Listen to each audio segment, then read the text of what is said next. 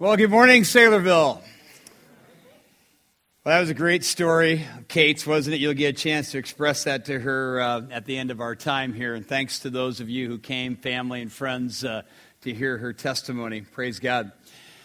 If you brought a copy of God's Word with you this morning, I would invite you to find Romans chapter 9. Romans chapter 9, as we talk about the sovereignty of God and the song of the saint.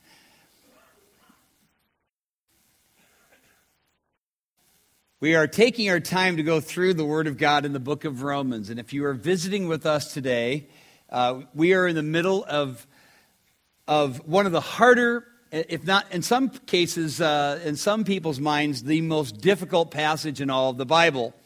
And in reality, this passage of Scripture gives great exaltation to God, and it does put us in our place. That is for sure. But that's a good place to be, isn't it? In our place, where God wants you to be.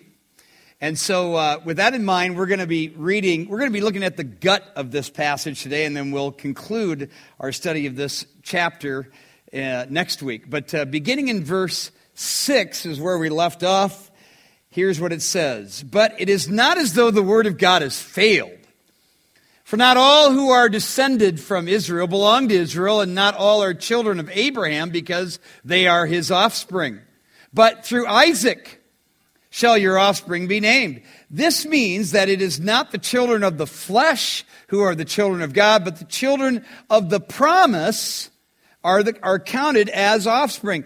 For this is what the promise said. About this time next year I will return, and Sarah shall have a son. And not only so, but also when Rebekah had conceived children by one man, our forefather Isaac, though they were not yet born, watch this, and had done nothing either good or bad, in order that God's purpose of election might continue, not because of works, but because of his call. She was told, the older will serve the younger, as it is written, Jacob have I loved, but Esau have I hated. Strong words indeed.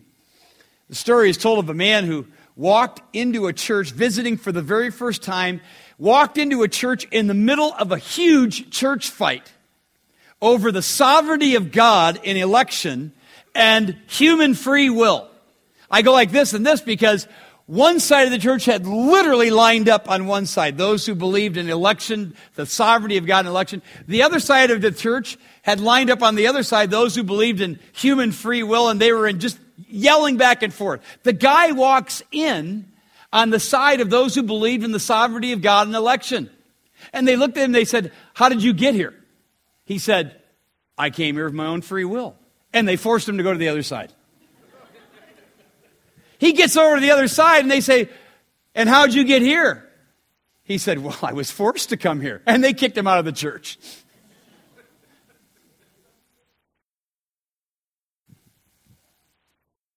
When the great prime minister in World War II of Great Britain, Winston Churchill, addressed his people in regards to Russia, the Soviet Union, he despised that empire, and yet he realized he was going to have to ally with them in order to beat the Nazis.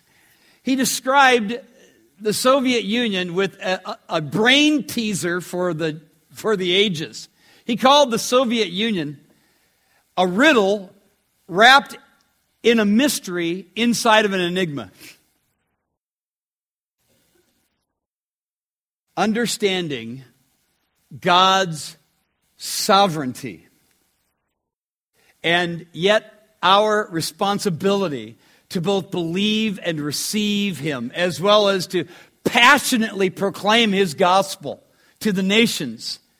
Why He saves some and not others. And why He would save me, or why He would save you personally,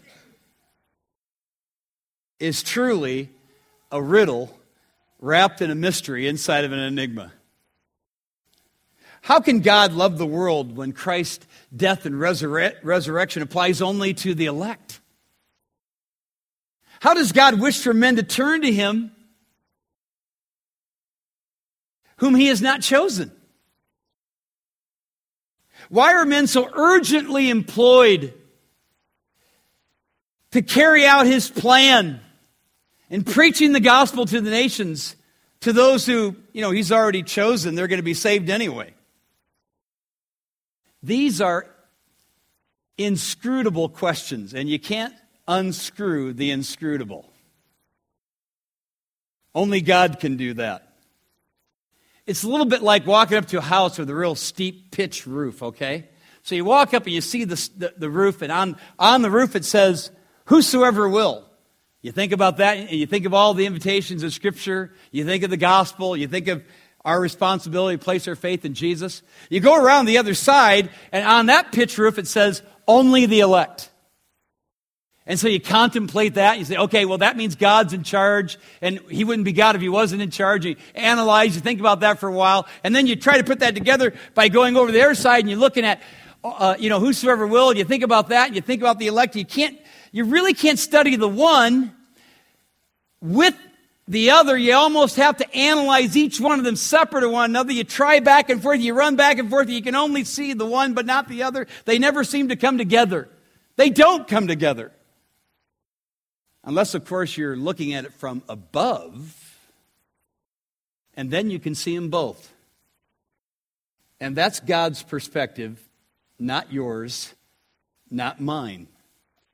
God is able to unscrew the inscrutable, and someday he'll do it just right. I'm going to do my best right now. It'll be a really, really poor job, I guarantee you that right now. But I'm just going to articulate the Scripture the best I know how.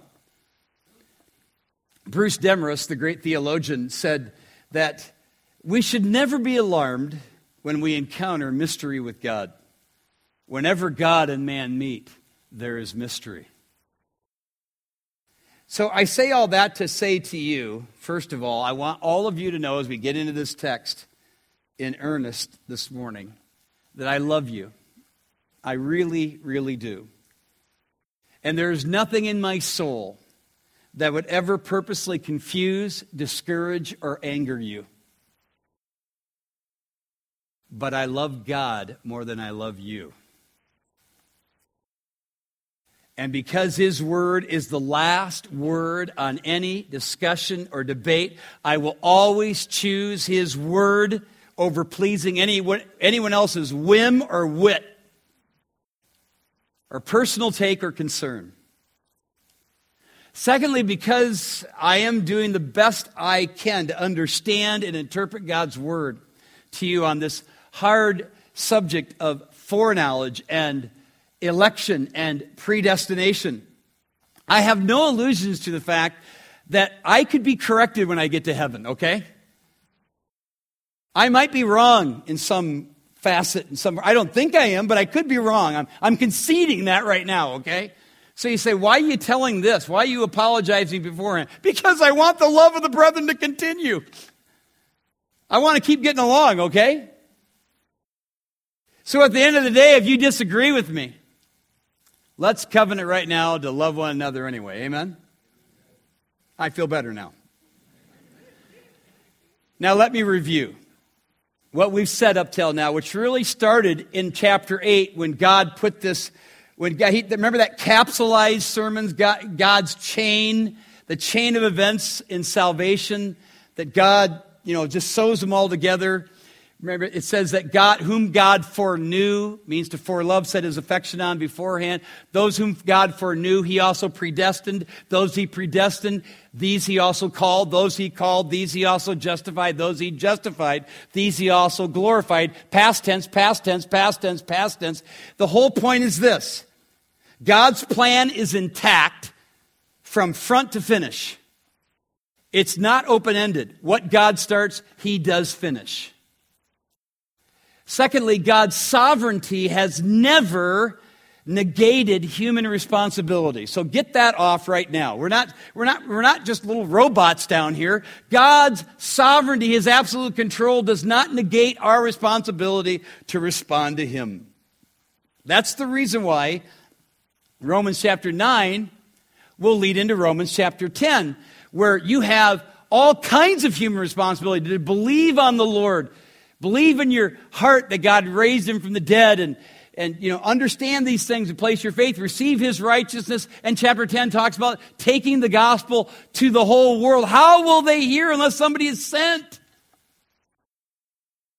And the last thing we said last week was personal zeal. And Kate's testimony attests to this. Personal zeal, including sincerity and genuine excitement, does not equate to salvation.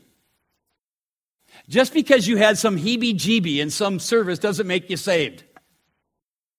Just because you cried while Paul led in some great song doesn't make you a Christian. Just because you were greatly convicted even by a message that you heard does not save you. You must make a commitment to Jesus Christ. Just as Kate was moved one day, actually went forward. I remember she was weeping her eyes out right over here. But she didn't get saved for 2 more days. When her head and her heart came together, she placed her faith in Jesus.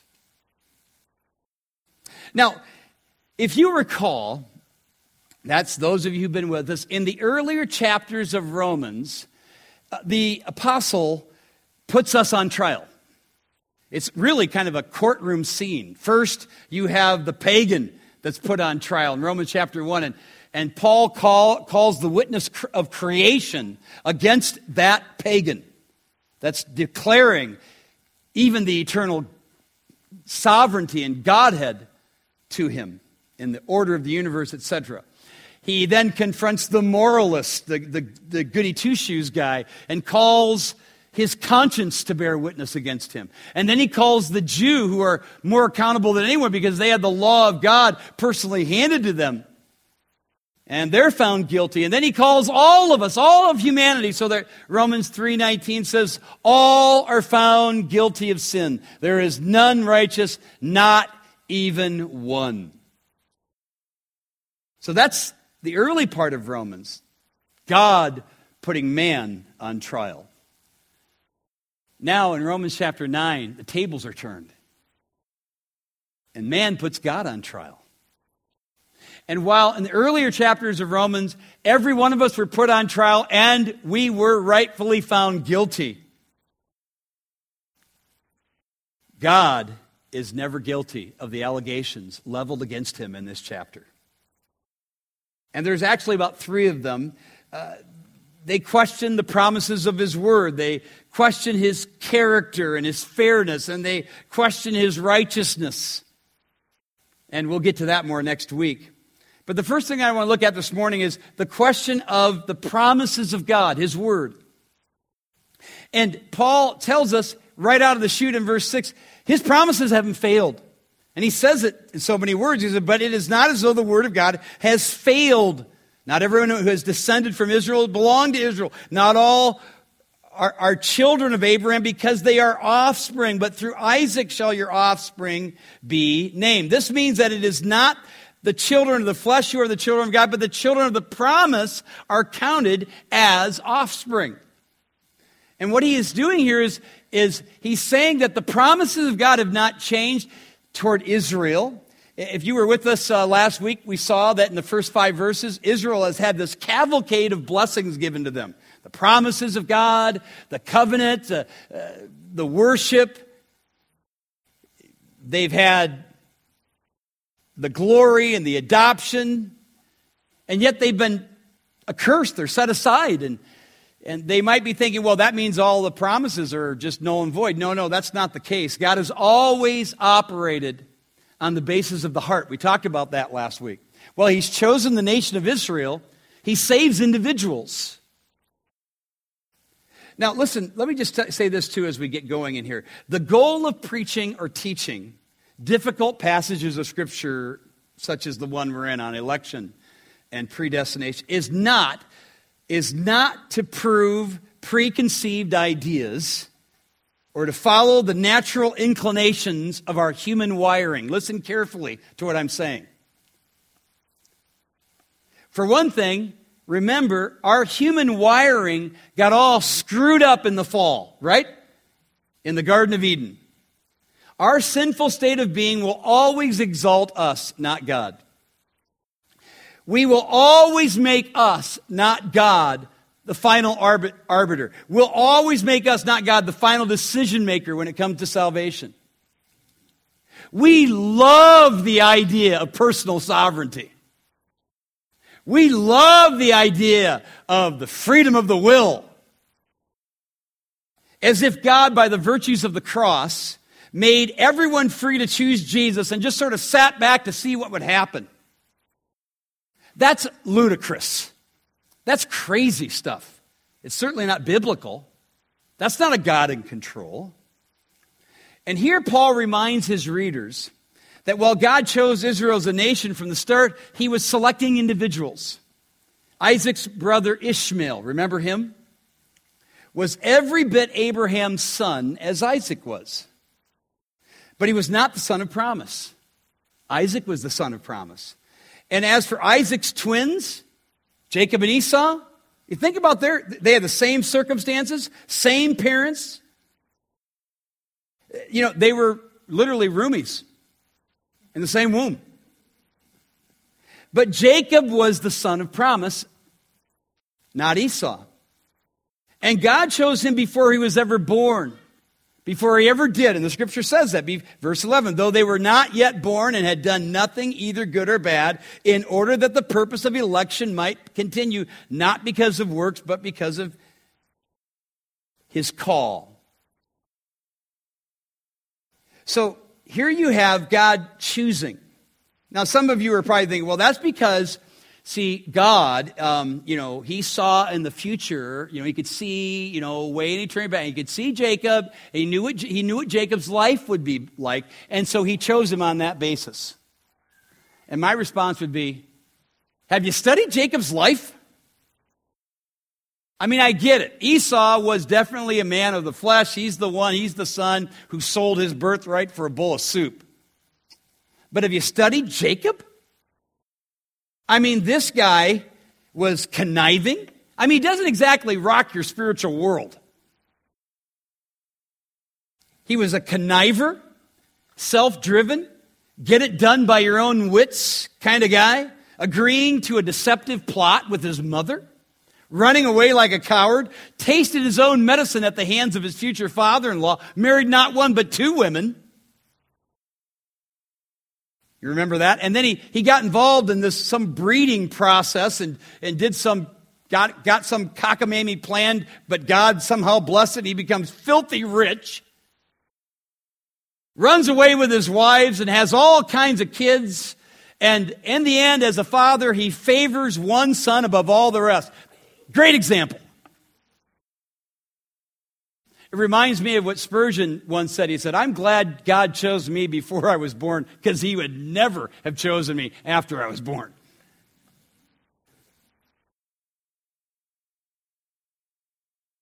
Here is the point. God foreknew all of Jacob's life. He saw all that. He knew exactly what Jacob would be like. So you say, well, so it's not about what Jacob deserved? No. It's like that line in that great Western spiritual epic with Clint Eastwood, Unforgiven. Standing over Gene Hackman, laying in a pool of blood at the end of the movie. One of the line of all lines in all movies. Hackman's looking up. He's dying. Looking at the end of a barrel. And he says to Eastwood, he says, I don't deserve this. To which Eastwood replies, deserving's got nothing to do with it. I'm here to tell you, deserving's got nothing to do with it. Not when it comes to your salvation anyway. He says in verse 13, this is the one that we get hung up on. It's a quote from Malachi. He says, as it is written, Jacob I loved, but Esau I hated. That's troublesome, isn't it? Just admit it. It is, right? Jacob I loved, Esau I hated, like the woman that came to the great preacher one day and says, I don't get this. Esau I hated. How can God say such a thing? To which he said, I know I'm troubled by that verse too, man, but it's not Esau I hated that shocks me. It's the fact that Jacob I loved. It's just our whole culture, especially the American culture, we have this charity-based culture. We feel like we all deserve something. We got it coming to us. But if we would be more biblically minded, we would see that we don't deserve anything. And we should fall on our faces and worship before God who would choose any of us, let alone many of us. Jacob have I loved, Esau have I hated. This is a troublesome word, is it not? On the subject of God hating someone, we have to conclude that this is a holy hatred. The word hatred means exactly that. There have been versions of the Bible that have tried to soften this thing. I don't know why. The wording doesn't allow you to soften it. But this might help you out. If God's love is holy, if His mercy is holy, if His righteousness is holy, is His jealousy holy? Yes, it is. God is wholly jealous. Is yours? No. Can't we conclude that His hatred is perfectly holy hatred? Here's the problem with hatred with you and me. When we hate someone, if I hate somebody, I'm betraying my inability to do anything about it short of being thrown in prison, right? That's because my hatred is usually fraught, it's usually filled, it's usually packed with all kinds of feeling. I can't control it. But God's hatred is a holy hatred. It's not messed up with feelings. He certainly isn't incapable. If He hates somebody, He can squash them right now, right? Aren't you glad that He didn't squash you when you were on the other side of the cross? And some of you are there now. Thank God for His patience in your life. But the idea in love, Jacob have I loved, whenever the Bible speaks of God loving anyone, it's talking about His covenant love.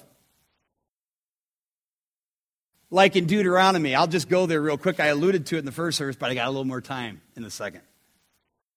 Here's what it says in Deuteronomy 7. This is powerful stuff. It says, "For you are a people holy to the Lord." He's talking to Israel. "Holy to the Lord your God. The Lord your God has chosen you to be a people for His treasured possession out of all the peoples who are on the face of the earth. It is not because you were more in number than any other people that the Lord set His love on you and chose you, for you were the fewest of all peoples. But it is because the Lord loves you and is keeping the oath that He swore to your fathers." You say, God, did He just say, I chose to love you because I chose to love you? Yes, that's exactly what He said. Because anything else would mean that there was something intrinsic within the people to love. This is what makes God's love so great. He loves us in spite of the fact there is nothing in you, there is nothing in me to love. So when He talks about love, Jacob I loved, He's talking about His covenant love, His loyalty towards Jacob. Esau I have hated. Again, it's a holy hatred. God doesn't say, I love Jacob and Esau, well, I kind of like him, but not really that much. No, he has perfectly holy hatred. It's not connected to a raging, I can't do anything about it feelings, but rather it's just conveying the fact that he has not been chosen of God. Either way, God's word and His promises have never failed, nor will they ever fail. Even though they are putting God on trial to say that. The second thing they call into question with God in this chapter is His character. They're questioning His fairness. And this is important for us in our culture. We love that term fairness. We feel like everybody's a winner. What? And so Paul is just sort of following the logic of what some people will think in lieu of this. Verse 14, what shall we say then? Is there I think we have this up there for you. What shall we say then? Is there injustice on God's part? We just sang a song about that. What's the answer? No, by no means. For he says to Moses, I will have mercy on whom I have mercy, and I will have compassion on whom I have compassion. So then it depends not on human will or exertion, remember that, but on God who has mercy. For the scripture says to Pharaoh, for this very purpose I have raised you up, that I might show my power in you, and that my name might be proclaimed in all the earth. So then he has mercy on whomever he wills and hardens whomever he wills. Whenever we contemplate God's greater plan of salvation, it's wrong to start with fairness, because fairness implies that I deserve some benefit from God. And Paul touches on this in verse 19. Look down in verse 19. You will say to me then, why does he still find fault? Who can resist his will? But who are you, O man, to answer back to God? Wow. And so Paul touches on this, and he basically concludes, who are you to answer back to God? And if we would have a bigger picture of God in our minds, of who he is, how holy, how unapproachable he is, apart from his Son, we would agree with this statement. Jerry Bridges, in writing profound words on holiness, writes this, and I quote, he says, if God is perfectly holy, we can be confident that his actions toward us are always perfect and just. We're often tempted to question God's actions and complain that he is unfair in his treatment of us. This is the devil's lie. The same thing he essentially told Eve. God is being unfair to you. Remember, that's what he said to Eve in Genesis 3. He concludes, but it is impossible in the very nature of God that he should ever be unfair, because he is holy. All his actions are holy, unquote. Look at verse 15 again. He says to Moses, I will have mercy on whom I have mercy, and I will have compassion on whom I have compassion. John Piper, who wrote the words to the hymn we just sang, wrote a dissertation, really. It wasn't a dissertation, might as well have been. It's just a huge work on Romans chapter 9 called The Justification of God. And are you ready for this? On verse 15, he spends 240 pages on verse 15. I will have mercy on whom I have mercy. I will have compassion on whom I have compassion. And so I'm going to just reduce this thing to what Piper concludes. He concluded, now listen to this, he concluded that God's freedom in all aspects of choices is an essential aspect of his glory. You see, God cannot be God as we know him if his judgments and his decisions that he makes are predicated on something I will or will not do in the future. Let me say that to you again. It's worth drinking in. I'm just summarizing what I understand this text to say. God cannot be God as we know him if the judgments and the decisions he makes are predicated on something we will or will not do. If that were the case, that is, if all God's decisions and all of his judgments were predicated on something that I will or will not do in the future, that then puts outside external influence on God. This is the ultimate failure of Arminianism. Arminianism, seeing foreknowledge, remember that's sort of our foundational thing here, that we talked about weeks ago. Arminianism, seeing foreknowledge as simply God seeing beforehand the things, decisions man will make, and choosing men on, and predestinating them on that basis of what they're going to do, is actually placing outside influence on God, which is an affront to His holiness and His glory.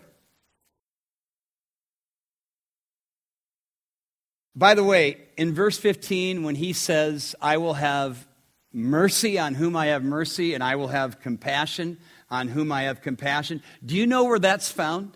Do you know where that discussion took place? You don't need to go there, but you might on your own. It's in Exodus 33. This is one of those passages of Scripture where, you just enter into Exodus 33, you feel like you're on holy ground, as none other in Scripture. Exodus 33 is after Moses has gone up on the mountain and got the 10 Commandments. He comes back down, and what does he discover? He discovers God's people involved in a raging religious orgy. Complete nakedness, revelry everywhere. Anything that you can imagine in your wicked mind's eye is what he saw. Don't go there.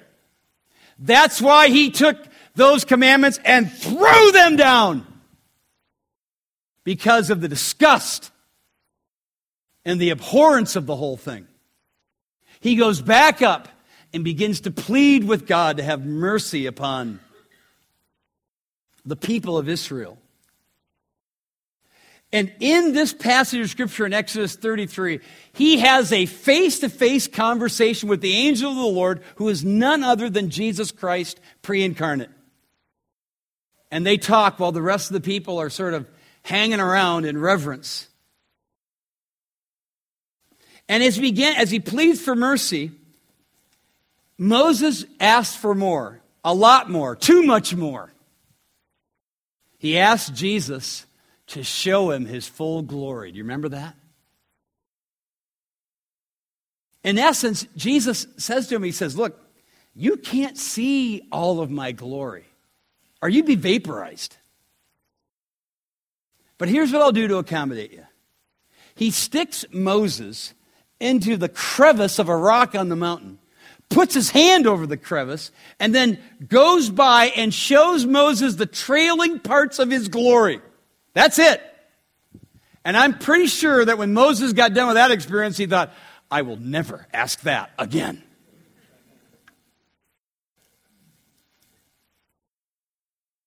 Why do I share that with you? Because that is the context of this quotation. I will have mercy on whom I have mercy. I will have compassion on whom I have compassion.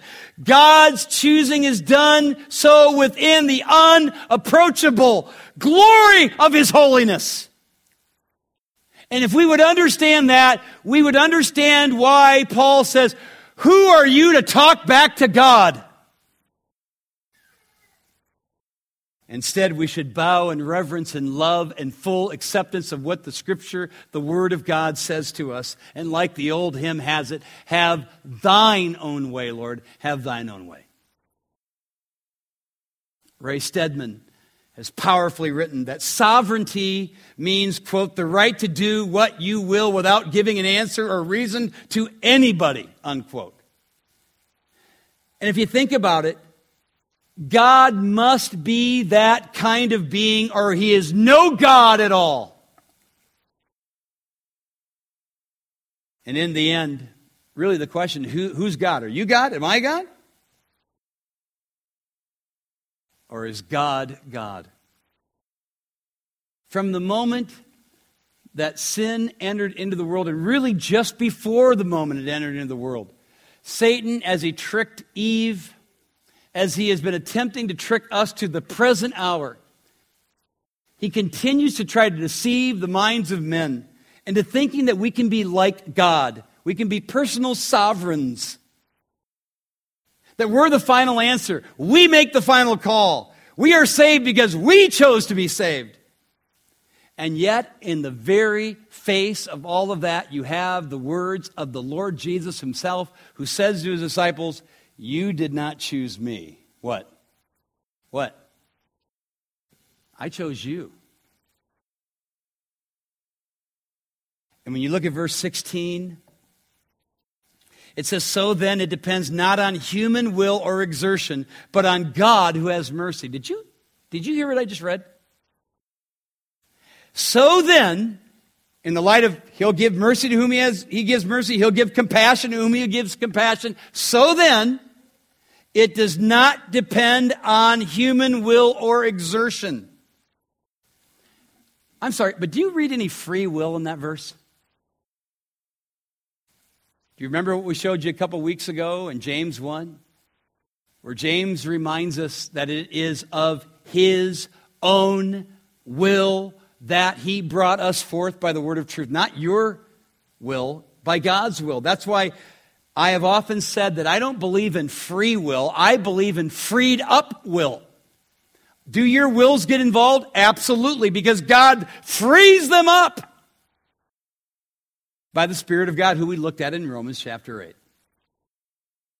You say, well, that's pretty humbling. Yeah, that's the point. That's the whole point of this passage. And he gives a couple of illustrations to support the fact that God does not need to ask your permission or mine to do what he does. Pharaoh and then the potter and the clay. Actually, the subject is Pharaoh, and Paul himself uses the potter and the clay as an illustration of what God was doing with Pharaoh in order to bring greater glory to himself. Verse 17 and 18, where it says, but the scripture says to Pharaoh, for this very purpose I raised you up, that I might show my power in you, and that my name might be proclaimed in all the earth. So then he has mercy on whomever he wills, and hardens whoever he wills. Listen, God is all about making his name and his fame great. And he told Pharaoh through Moses as much. This verse used to trouble me because you have here in verse 17, verse 18, that God hardens whoever he wills. And I used to think, Paul, why don't you tell the readers in this book of Romans what really took place back there? Remember the plagues? Remember the 10 plagues? I mean, they were just awesome. And every time Moses would go back and talk to Pharaoh, Pharaoh would harden his heart. Remember that? And then he'd kind of forget about it, and he'd harden his heart, and then he'd say he was sorry, and then he'd let him, and then through 10 plagues, Pharaoh hardened his heart, hardened his heart, hardened his heart, hardened his heart. Bang! God hardens Pharaoh's heart. And I used to think, Paul, why don't you remind us of that? That's really cool, because that shows that God, while he did harden Pharaoh's heart, it was only after Pharaoh had hardened his own heart over and over and over again. And then I realized that wasn't Paul's point. Paul was not, that wasn't his point in all of this. His point was not that God waits for us to respond to him, and that only after we've hardened our heart does he step in. The point is that God is to be adored for who he is, plain and simple. And he'll do whatever he wants to do. That's exactly what Psalm 115 says. Our God is in heaven, and he does whatever he pleases. Have you ever read that? So imagine, if you will, the story about the 10 plagues. The story without the 10 plagues. The story without the pillar of fire. The story without the pillar of the cloud. The story without the wall of fire that separated the Jews from the Egyptians that were chasing them. The story without the waters of the Red Sea parting and the ground being dry and the Israelis going across. None of that happens. And the story about the pillar that blocked the Egyptians from getting to the Jews before they got across. You don't need to have a pillar there if nobody's chasing you. It's not there. This a story without Moses collapsing the water calling upon God and drowning all of the Egyptians. None of that is there. Instead, the story is Moses who comes to Pharaoh and instead he doesn't say, "Let my people go." Instead, he says, something like, "Oh, great Pharaoh, great ruler of Egypt and king of all the world. Most powerful man, I'm Moses, I'm just a nobody. And I'm a Jew." Anyway, I was just kind of wondering, our people have been here for like 400 years as slaves. And, they served you a long time. Do you mind if we could just go and go back to where we used to be and sort of set up our home there? Do you mind that we worship our God there too? Is that okay with you? And Pharaoh, realizing the impeccable logic of Moses, is suddenly overwhelmed with gratitude for all the Jews have done to bless the Egyptians for 400 plus years. He says, "Absolutely, I'm sorry I didn't think about this before now. I've kept you longer than I should. Listen, take everything you want, just go. Everything you need for the journey." But that's not what happened. All of those awesome things happened. Why? So that Cecil B. DeMille could do his movie? Here's why. Verse 17.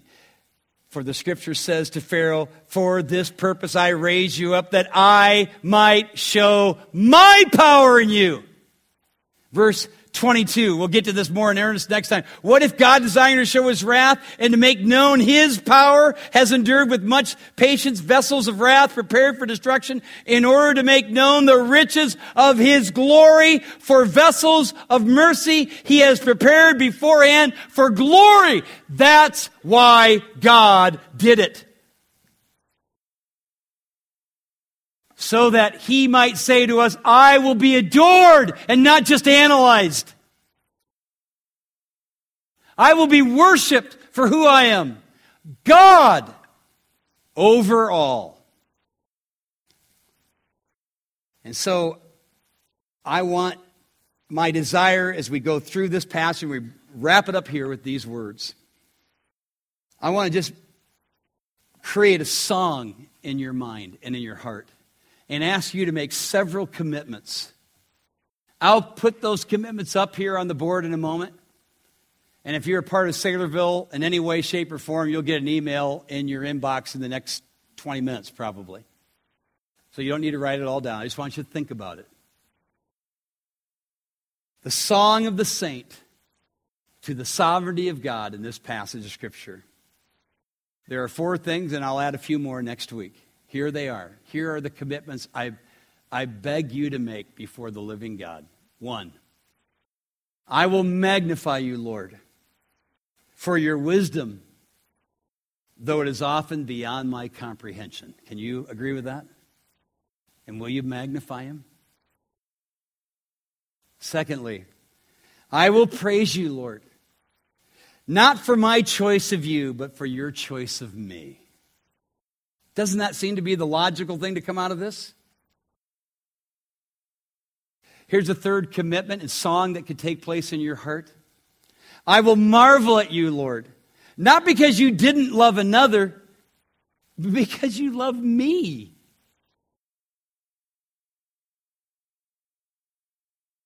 And finally, for those of you who have yet to place your faith in Jesus Christ, you're here, you're still an outsider looking in.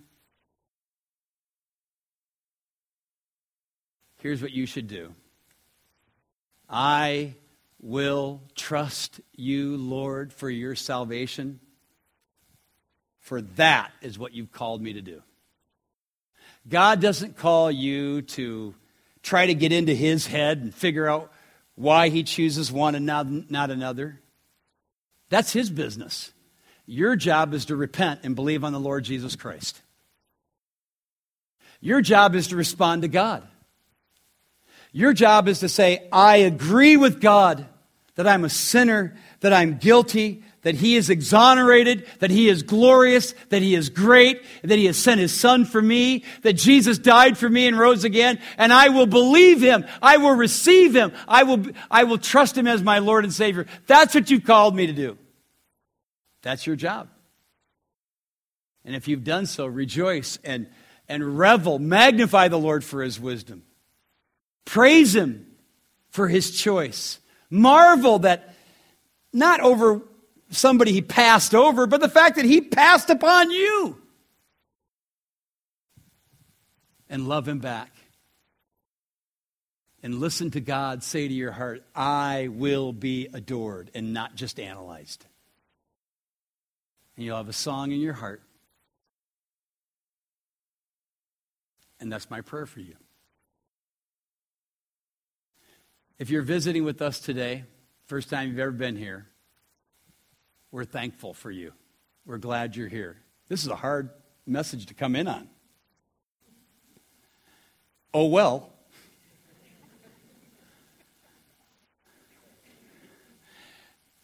Just remind me, Glenn Buxton was the lead guitarist for Alice Cooper. We led him to Christ. You can look him up on the internet. I'm sure some of you will do it. Not yet, please. We led him to Christ in Clarion, Iowa, where he lived before he died. He's buried just a stone's throw from my first wife. He was 49 years old. He looked like he was 69, caught a cold, got pneumonia, and died 3 days later. But he was a funny guy, brilliant guy. He wrote Schools Out, great lyrics there. And whenever something happened that you can do anything about, he used to say, like they say in prison, oh, well. Gotta have a weird sense of humor to appreciate that. Anyway, oh,